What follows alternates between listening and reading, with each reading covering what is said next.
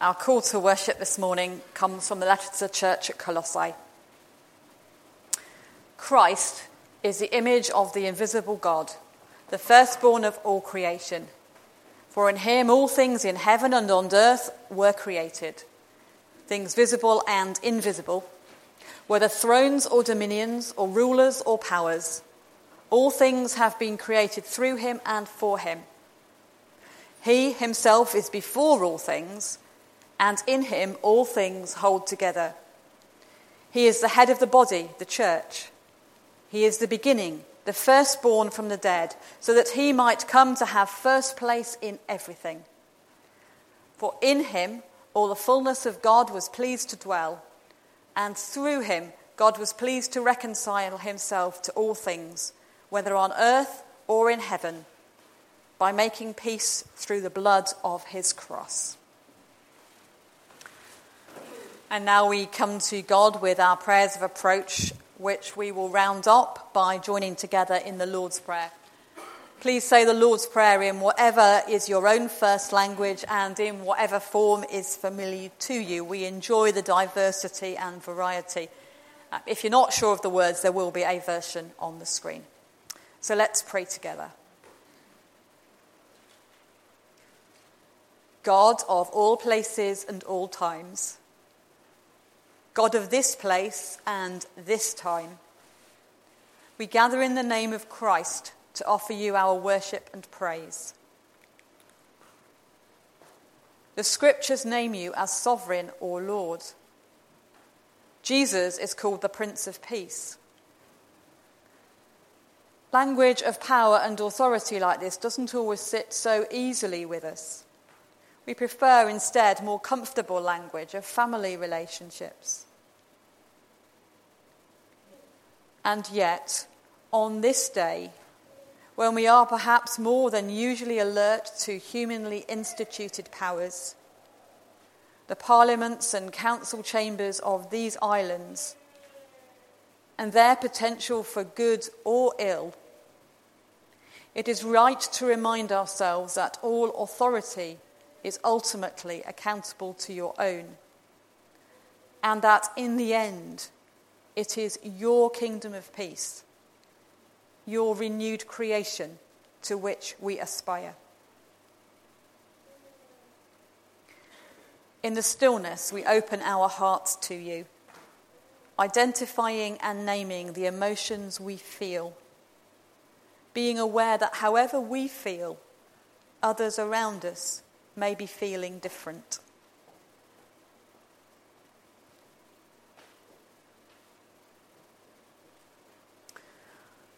We hold fast to the truth that in Christ all humanly defined distinctions ultimately disappear. That we are all part of one body, Christ's body, and that it is through us and others like us that your kingdom will find expression.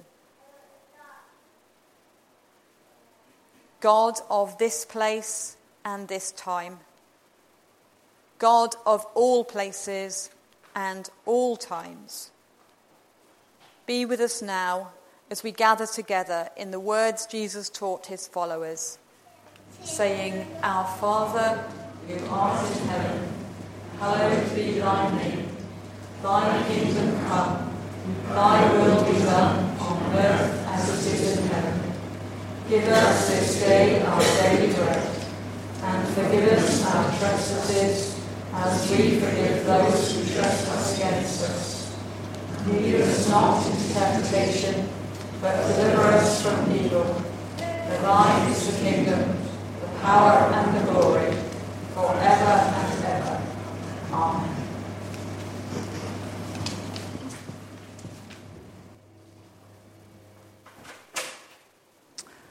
In the last couple of weeks leading up to the general election, we used some material from the Joint Public Issues Group of the Church of Scotland, Methodist, United Reformed and Baptist churches, which I think, for me anyway, and for some others, was quite helpful as we focused on issues of truth, justice, peace and well-being. Alongside that, I was reading a book by a chap called Andy Flanagan, who is part of an organisation called Christians in Politics, which is a cross-party network of Christians who are active in politics. There are Conservative Christians, Labour Christians, Social Democrat Christians, Scottish Nationalist Christians, Green Christians, Independent Christians, all of whom are part of this group. And he wrote this book, which is a really easy read, which was as well, because I was fitting it in around everything else.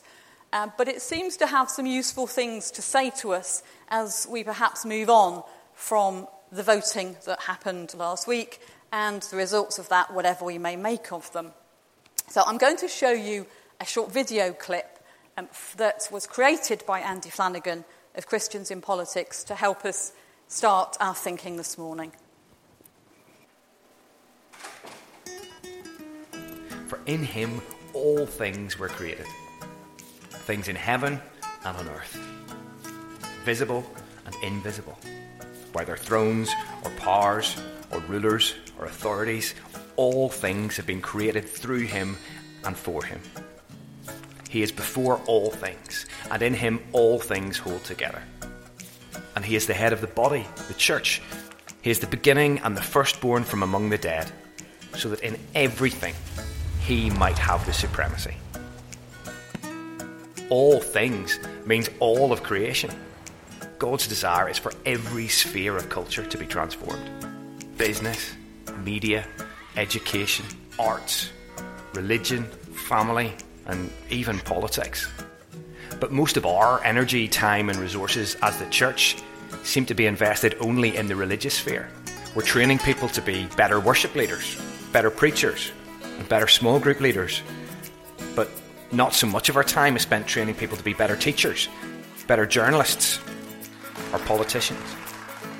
In fact, we may only be impacting 1/7 of culture. These spheres are transformed by the presence of prayerful, trained-up believers within them. For too long, as Christians, we've been shouting from the sidelines rather than getting on the pitch. It's easy to send an email or a postcard. It's harder to build relationships and work with those we may not necessarily agree with. In politics, decisions are made by those who show up. We have a choice as believers in the UK.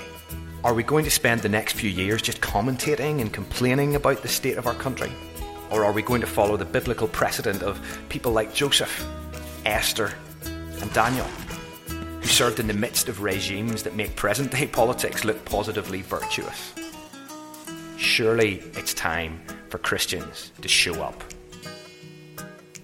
We can just follow, or we can serve and lead.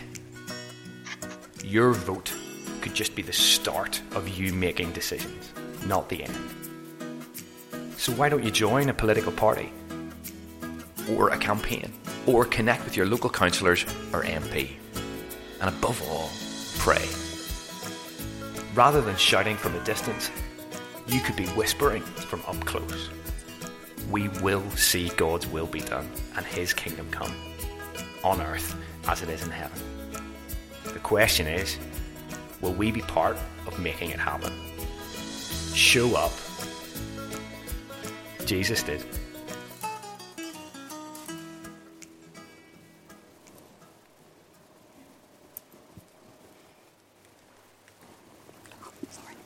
Our first reading this morning is from the first letter of John, chapter 5, verses 1 to 6.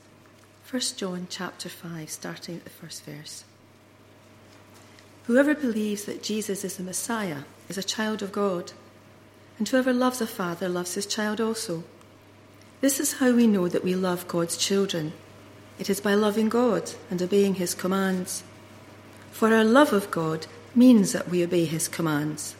And his commands are not too hard for us, because every child of God is able to defeat the world. And we win the victory over the world by means of our faith. Who can defeat the world? Only the person who believes that Jesus is the Son of God.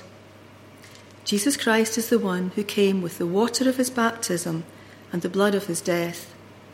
He came not only with the water, but with both the water and the blood.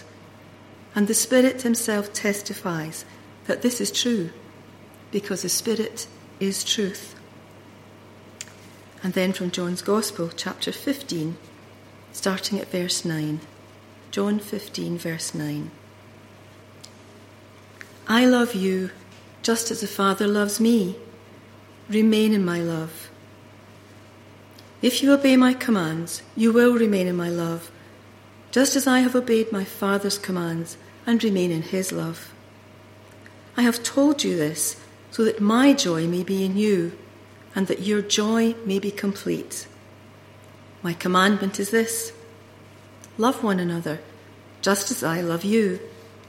The greatest love a person can have for his friends is to give his life for them. And you are my friends if you do what I command you. I do not call you servants any longer, because servants do not know what their master is doing. Instead, I call you friends, because I have told you everything I have heard from my Father. You did not choose me. I chose you and appointed you to go and bear much fruit, the kind of fruit that endures. And so the Father will give you whatever you ask of him in my name. This, then, is what I command you: love one another.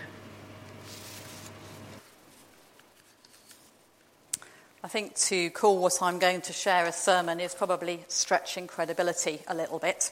It's more of a reflection in which I'm trying to pull together some of the things that I've been reading and reflecting on in the last couple of weeks, with some thoughts that emerge from the two readings we've just heard, which are the lectionary readings set for today. And all of that in the light of the fact that we have, just a couple of days ago, voted in the 2015 UK-wide general election. And I don't know how anybody's feeling about that this morning. I suspect there will be a variety of feelings. And I don't know how anybody voted, and I don't want to know how anybody voted, though I am fairly confident that we voted in a variety of ways. We have, all of us, made a choice this morning to come together as people who seek to follow Jesus in a complicated and confusing world. We have chosen to show up, to come to church rather than to stay at home and read the papers or go out somewhere for the day. Our presence here means that however we feel and however we voted, we value being part of this diverse group of people, and we seek to go forward together, recognising that there is something bigger than all of that of which we are a part. I've mentioned over the last couple of weeks that I have had some trepidation in preaching around the general election, and that has been true, and it still is this morning. Last autumn, we felt the way we felt, and we reacted the way we reacted, and it wasn't entirely a happy time for any of us. I guess there are some people this morning who are feeling it's all still too raw, and there is stuff they still need to process, as well as others who think we really need to be working out where we're going next. So with that in mind, let's just try and be kind to ourselves and to each other. It's an interesting phrase, those who show up, which was the title of the book that was used. Just realised why I didn't get the slide I was expecting. The world is run by those who show up, attributed to somebody called Ron Navring. I don't know who that is. I just Googled the phrase and looked to see what came up. Actually, I DuckDuckGo'd the phrase because they don't track you quite as much. Decisions are made by those who show up, attributed to Aaron Sorkin. On the little book, back of the little book, it says this at the top: time to get involved. From food banks to debt counselling, from street pastors to soup vans, the church is doing an amazing job treating the victims of a flawed system. But it's never going to be enough unless we also get involved in the decision-making process. Because, as Bart Simpson once famously discovered, the vote is won and history is made by those who show up. Where on earth does Bart Simpson fit in with any of this? I must admit, I'm not a particularly great Simpsons fan. I enjoy it when I see it, and I think it makes some good points. But it's not a thing I watch regularly. Does anybody watch The Simpsons here? Okay, I'm just one person, I think. I'm just one, two. Just as well then, I thought I'd explain where he gets this idea from. There is an episode of The Simpsons called Lisa's Substitute, and you can look for that on YouTube later on. And in that, there is a subplot that involves Bart. This is Bart on the screen. An election is to be held for the class president, and two candidates emerge. One is the outstanding student and, frankly, the class nerd, one Martin Prince, who is nominated by the teacher, Mrs. Crabapple. And then there is Bart, who is nominated by his friends. And they have a kind of leadership debate vote before the vote happens. And Bart tells all sorts of jokes, and everybody loves him, and he's, oh, yeah, Bart, fantastic, fantastic. And then voting day comes, and Bart is so confident that he's going to be elected after that amazing experience that actually he doesn't bother to go and vote for himself. And neither does the people who nominated him. And in fact, neither does anybody else, because they're absolutely convinced that Bart is going to get in, so who needs their vote? In fact, only two people vote.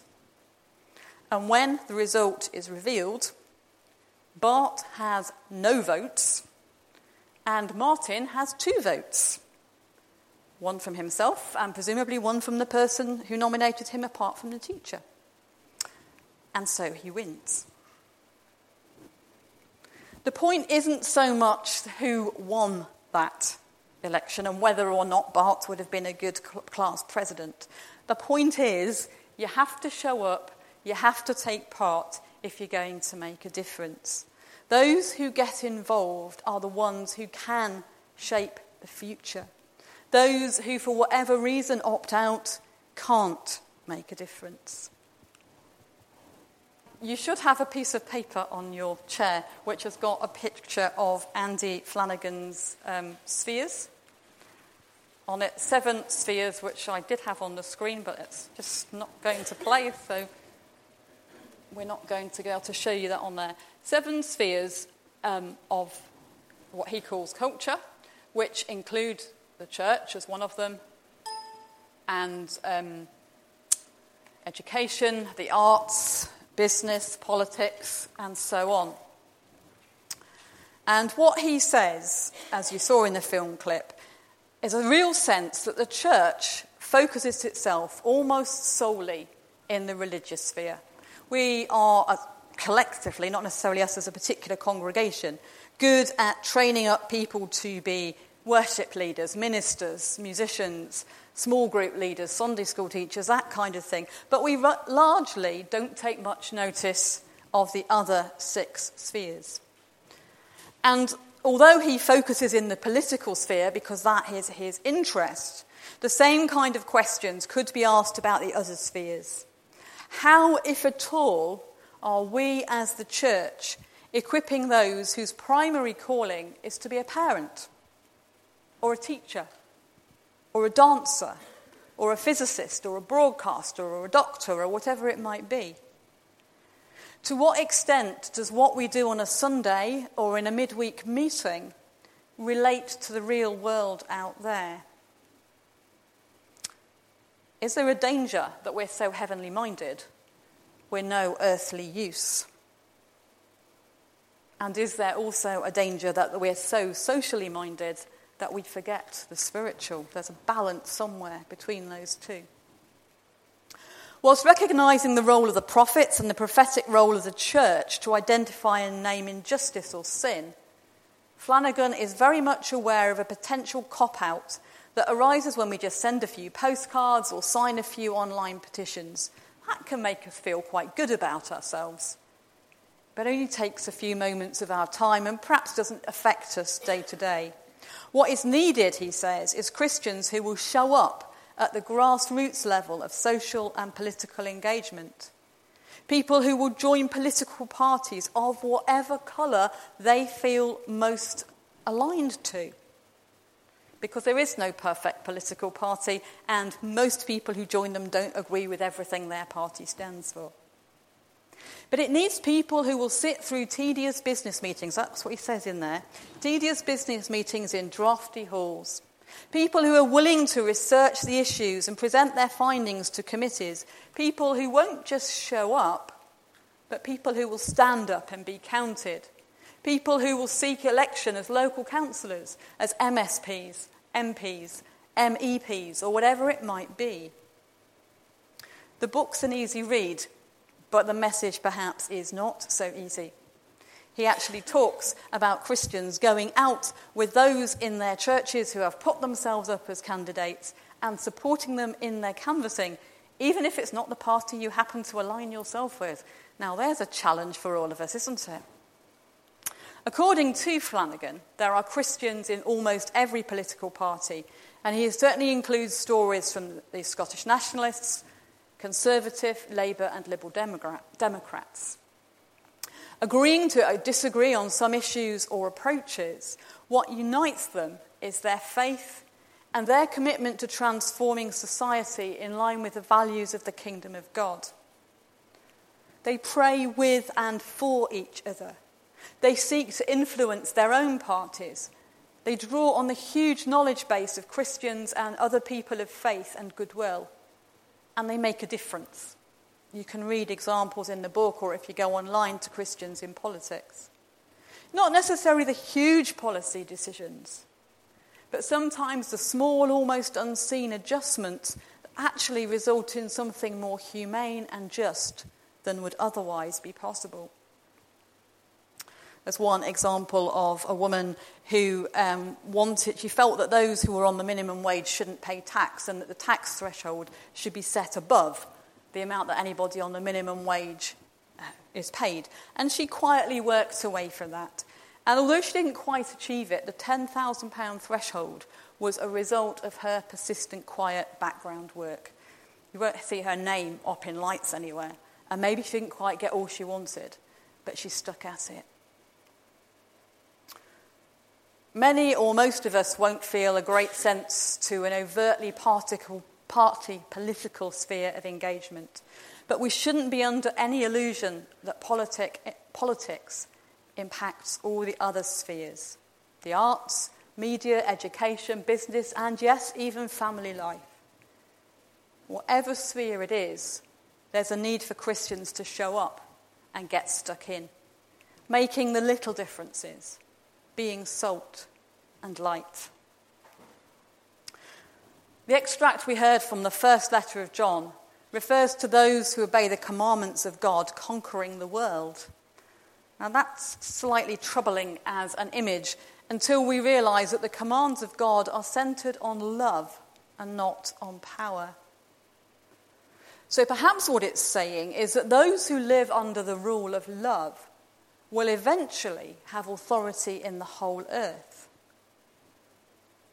And that is a promise it's not a promise of overcoming or ousting those who oppose us, but rather it's a promise of drawing into that embrace of divine love and transformation that finds expression in our everyday love for our neighbour. And, if we take Jesus' words seriously, our love for our enemies. Love your enemies, pray for those who persecute you. It's never easy, this Christian stuff. Rather than an imposed regime, perhaps it's this transformative power of messy engagement. Maybe it's a call to work with people whose values and motivations are not the same as our own. Maybe it's about vision and about a call to action. In John 15, Jesus gives his closest friends what he calls a new commandment, that they love one another as he's loved them. This mutual love that transcends differences of opinion or race or politics or any other label you care to use will make his followers stand out from the crowd. Or, if you want to play around with the words a little bit, they will show up brightly among the dark, murky sameness of a worldview that's not centred in love. A glimmer of hope and a different vision. a contagious lifestyle that changes whatever it touches. It sounds quite attractive. And then Jesus says, well, greater love has no one than to lay down their life for their friends. We usually hear these words either in a reflection on military conflict or in a direct link to the events of Calvary, because they're very uncomfortable words. Greater love has no one than to lay down their life for their friends. But what if we said, actually, greater love has no one than to employ their time, their energy, and their gifts for others? That's a form of laying down your life, isn't it? And not just for your friends, the people you like and the people who like you, but for those we find it difficult to like. Those who disagree with us, those even who oppose us. What if we dared to believe, really, really dared to believe, that love is the greatest gift of God? What if we really believed that love is stronger than hate, stronger than evil, stronger than sin? If we really believed that one day, ultimately, love will win? What if we could bring that belief into our churches and allow it to equip us to go out into those other spheres of life of which we are all a part and share its power there? What if we tore that corner off and tore the corners off that corner and shared them out and multiplied that love, spreading it wider and wider? What might it mean to be a scientist or an artist whose prime motivation is love? Or a teacher? Or an architect? Or a neighbour? Or a friend? Every week when we say the Lord's Prayer, we pray for the coming of God's kingdom. And by faith we believe that that will come to pass. I guess the question we're left with is not, do I or do I not like the shape of the UK government that's just been elected? But rather, what part am I going to play in the here and now to influence the society of which I'm part, in order that it might become more like the kingdom of God?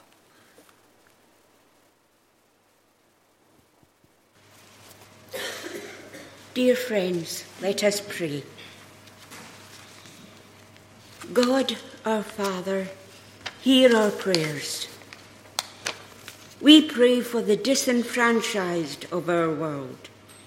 We ourselves have just experienced the arguments and tensions of an election, the outcome of which will affect our lives for several years.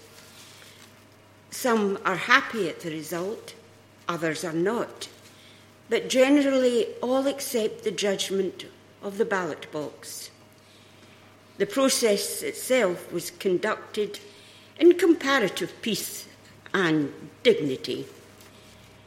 Thanks be to God, we live in a country where this is the accepted norm. We pray, however, for those parts of the world where such decisions are governed by violence and intimidation and guns. Countries where, if the ballot boxes give an unwanted result, then it is ignored and the will of the people is not accepted. We pray, Lord, that you give strength to those who continue to fight for political justice and refuse to accept tyranny. They turn up. We pray for the suffering of our world, in particular today those in Nepal, whose lives have been destroyed by a cataclysmic earthquake. Thanks be to God, we live in a country where if a disaster happens, all resources are mobilised immediately to alleviate the effects of the disaster. Not all countries are so fortunate. Vast sums of money medical supplies, food, clothing and shelter have been raised, collected, air freighted to Nepal, but on arrival there have been life-threatening delays in getting what is necessary to the people and places concerned. We pray, Lord, that you open the minds of officials to the realisation that every second's delay in properly distributing this aid means not only lives lost, hopes dashed, but they will be accountable to world opinion and to you. We pray for the sick and the elderly of our world, the world at large and the world close to home. Thanks be to God, we live in a country with a flawed but much valued health service.